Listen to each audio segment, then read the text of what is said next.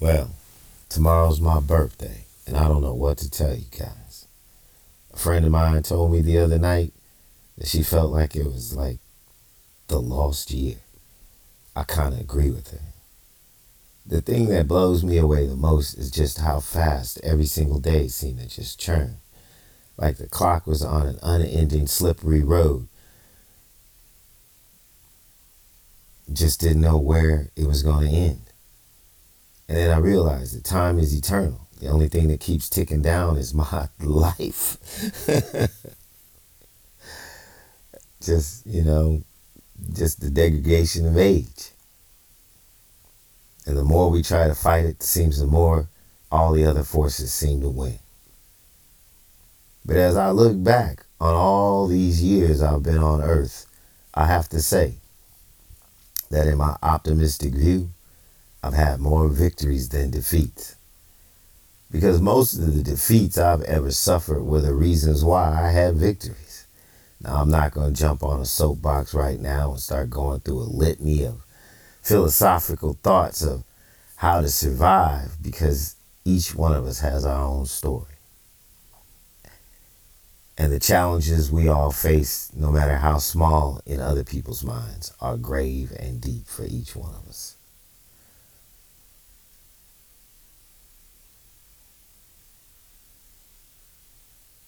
I cannot explain this concept of God, and I cannot explain the concept of faith. But I do know this, that in times where I thought I had no time, it was those concepts that gave me enough time to find a miracle or a solution. And I define a miracle as that thing that showed up to save the day that I had never expected. Now, just because I didn't expect it didn't mean it wasn't there. But because I didn't know, I was afraid. And it was faith that gave me the courage to hang in long enough for it to arrive and save the day.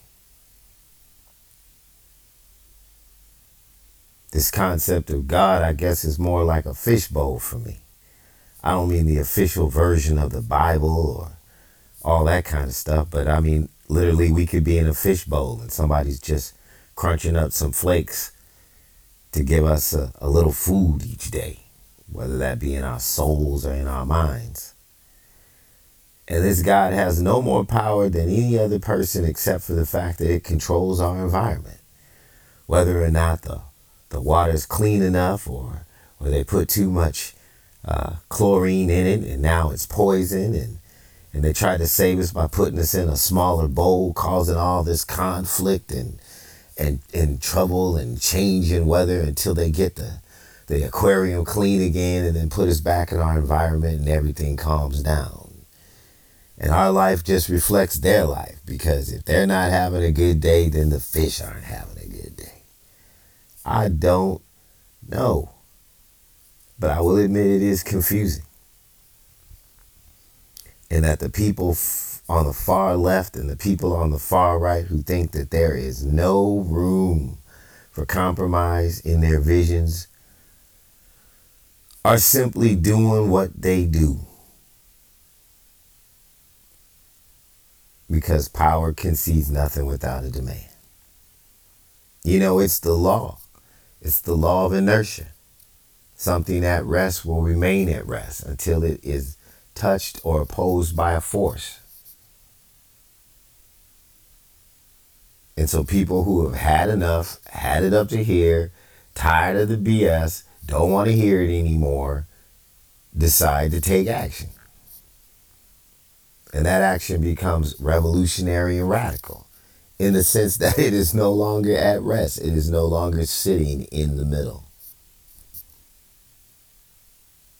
The problem is, and I don't mean to always highlight the problems, but when a good cause gets co-opted by individuals with no morals, who lie, who cheat, who steal, and who murder, the meaning of what we're trying to accomplish diminishes and gets buried underneath all of the dirt and anger and the sorrow that is heaped upon the world.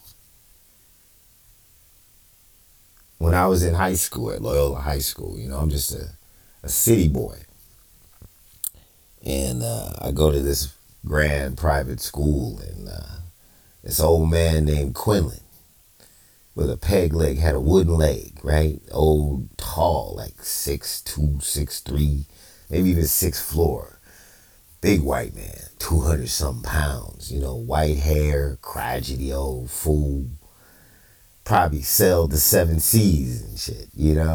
People used to throw darts at his leg. He didn't even feel it. It's like a dart sticking out of his leg.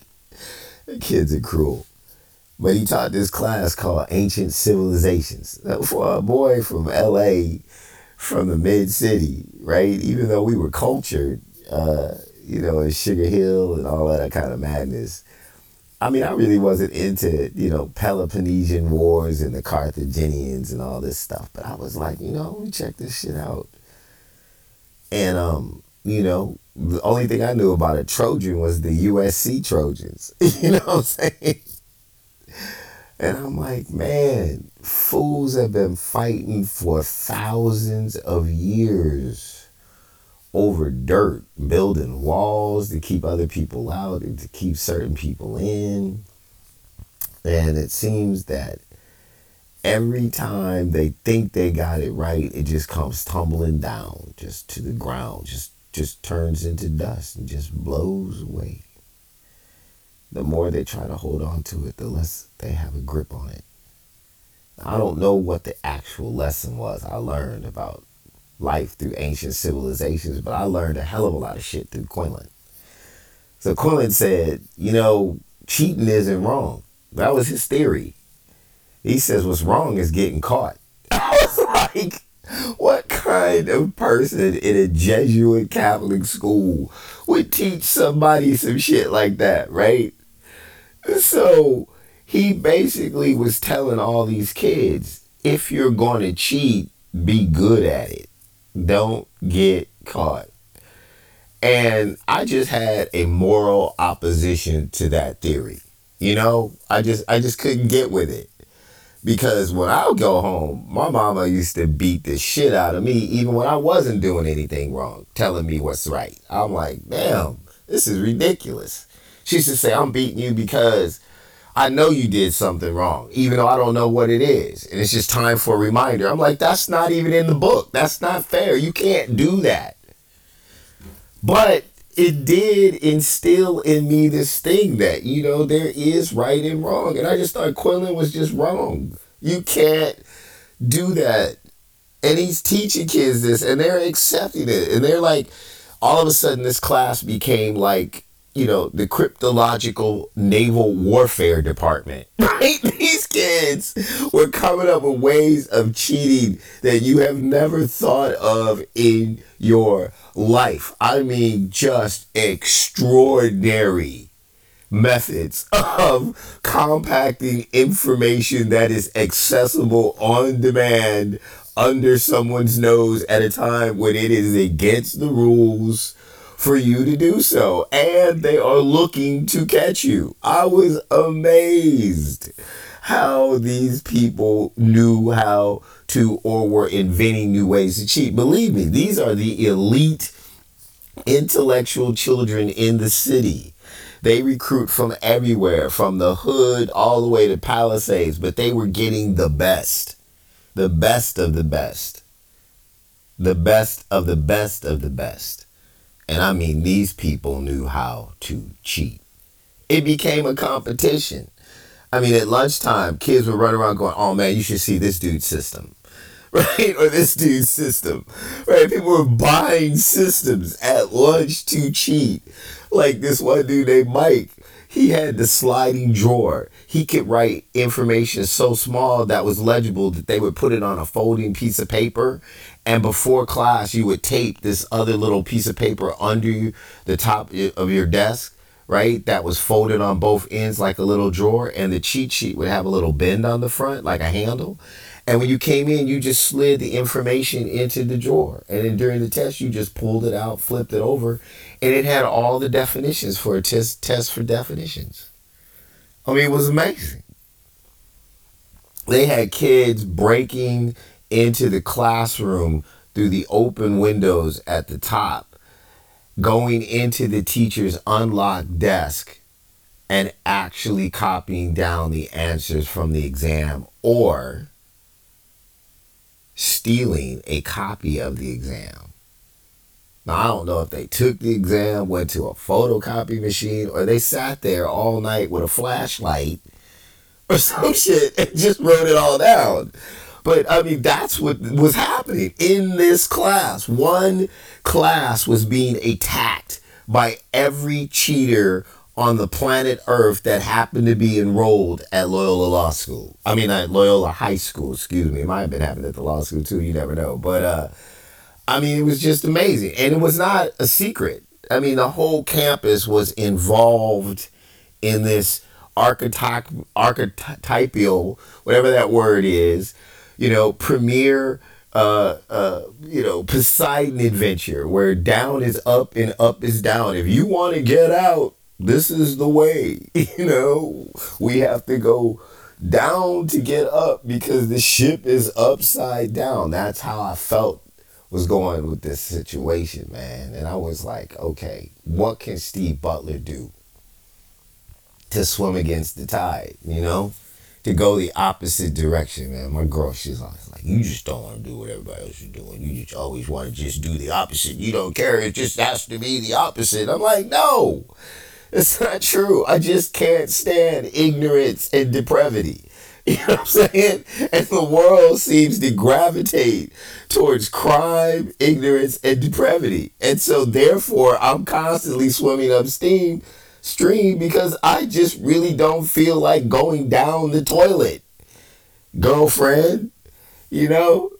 So I got this bright idea. I was like, all right, you know what? I'm going to really test this theory of cheating isn't cheating. That's not what the problem is. The problem is getting caught.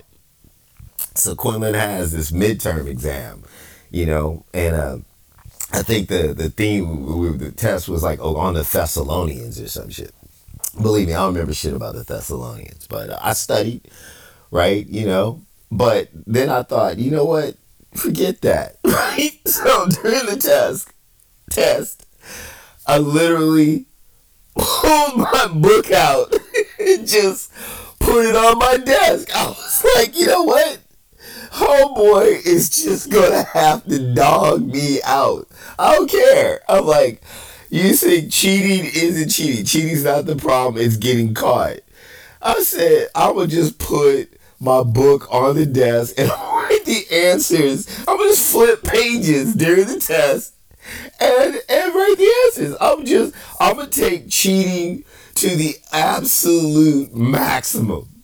Like, dude, I am cheating because I wanted to know where he was morally, right? I don't want to know where he was in terms of grading my ability to cheat. How great of a crook can I be? I wanted to know where he stood morally. And so I put my book on my desk. And Quinlan comes walking down the row, and I see him coming, and I keep writing, and I keep flipping pages. And he stopped next to me and he said, young Mr. Butler, you could at least put the book under the desk, and kept walking. Oh my God.